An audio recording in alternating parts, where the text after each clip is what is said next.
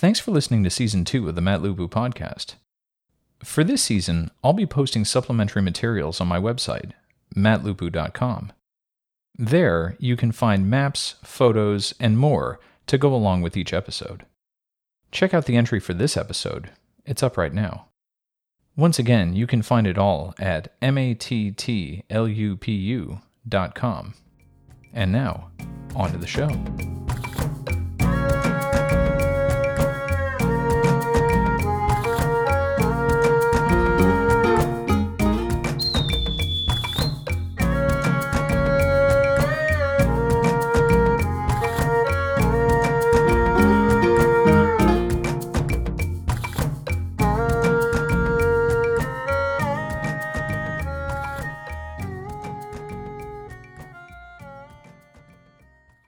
Last time, we talked about the first Rus raid against the Eastern Roman Empire, and how Christianity, coincidentally, right around that time began to make serious inroads into the greater Slavic world.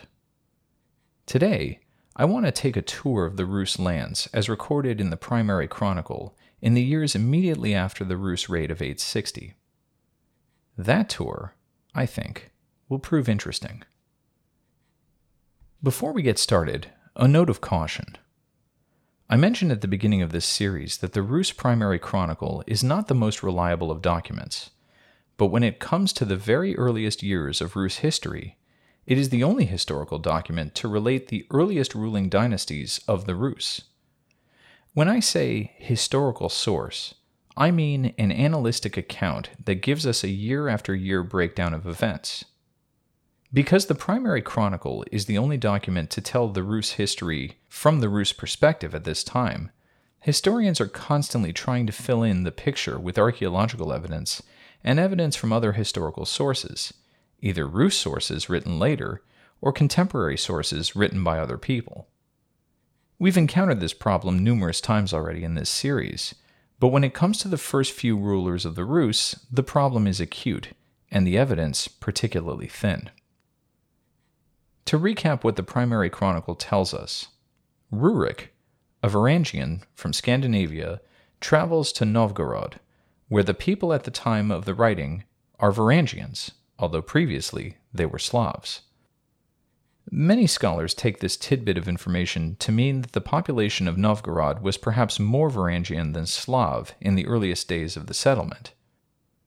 At some point, Rurik gives permission to his boyars, or warlords, to go to Tsargrad, or Constantinople.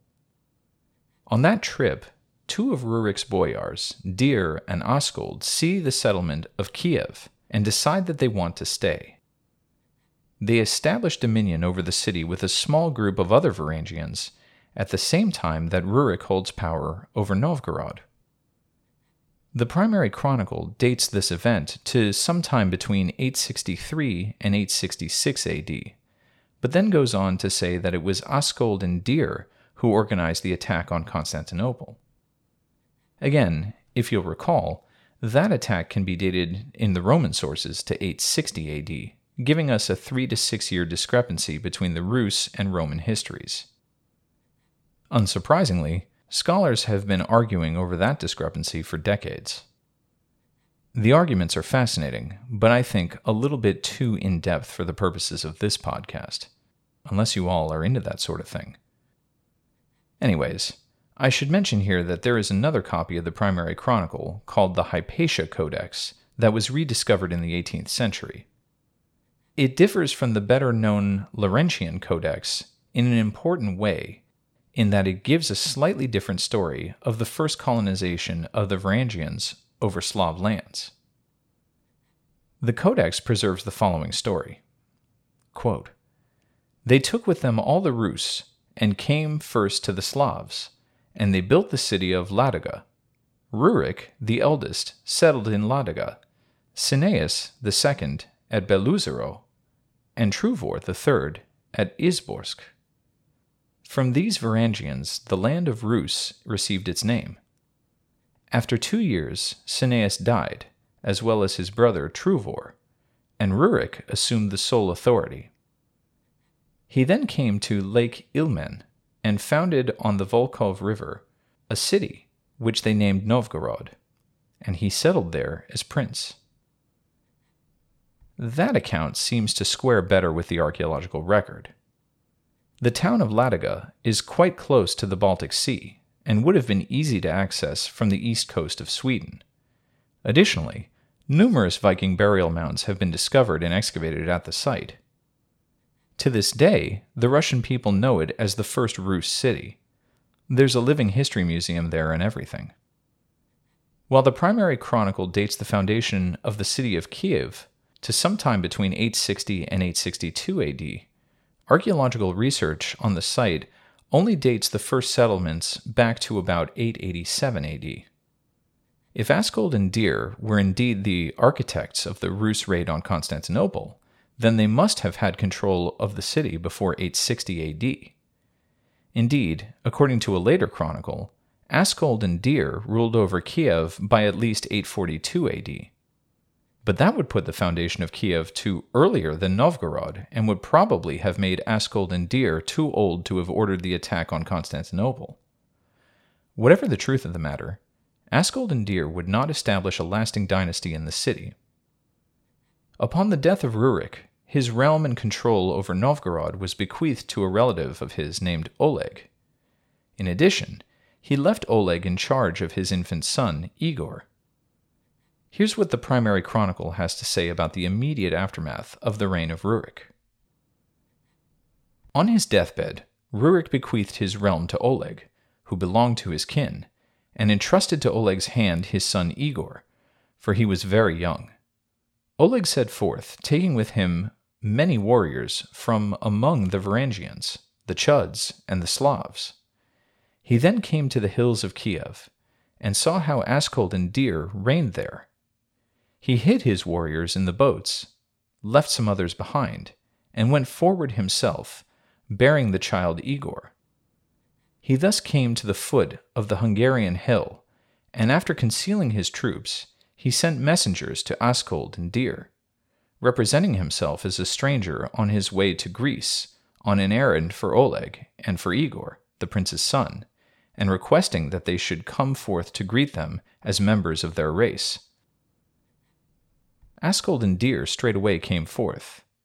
Then all the soldiery jumped out of the boats, and Oleg said to Askold and Deer, "You are not princes, nor even of princely stock, but I am of princely birth." Igor was then brought forward, and Oleg announced that he was the son of Rurik. They killed Askold and Deer, and after carrying them to the hill, they buried them there, on the hill now known as Hungarian, where the castle of Olma now stands. Oleg set himself up as prince in Kiev, and declared that it should be the mother of Russian cities. The Varangians, Slavs, and others who accompanied him were called Rus.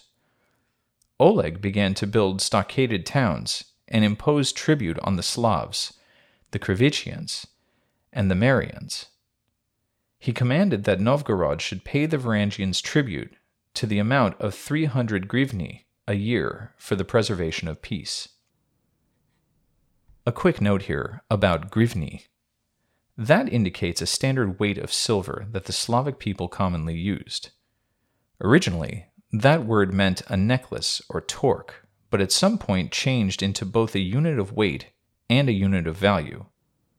Units of weight corresponding to units of value were quite common in antiquity, and still exist today in the English-speaking world with the British pound.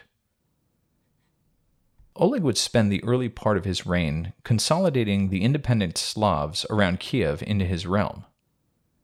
Of particular concern was removing Khazar influence from Slav land.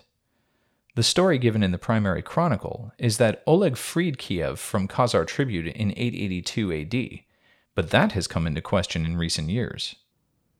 The controversy this time stems from a letter discovered in 1898.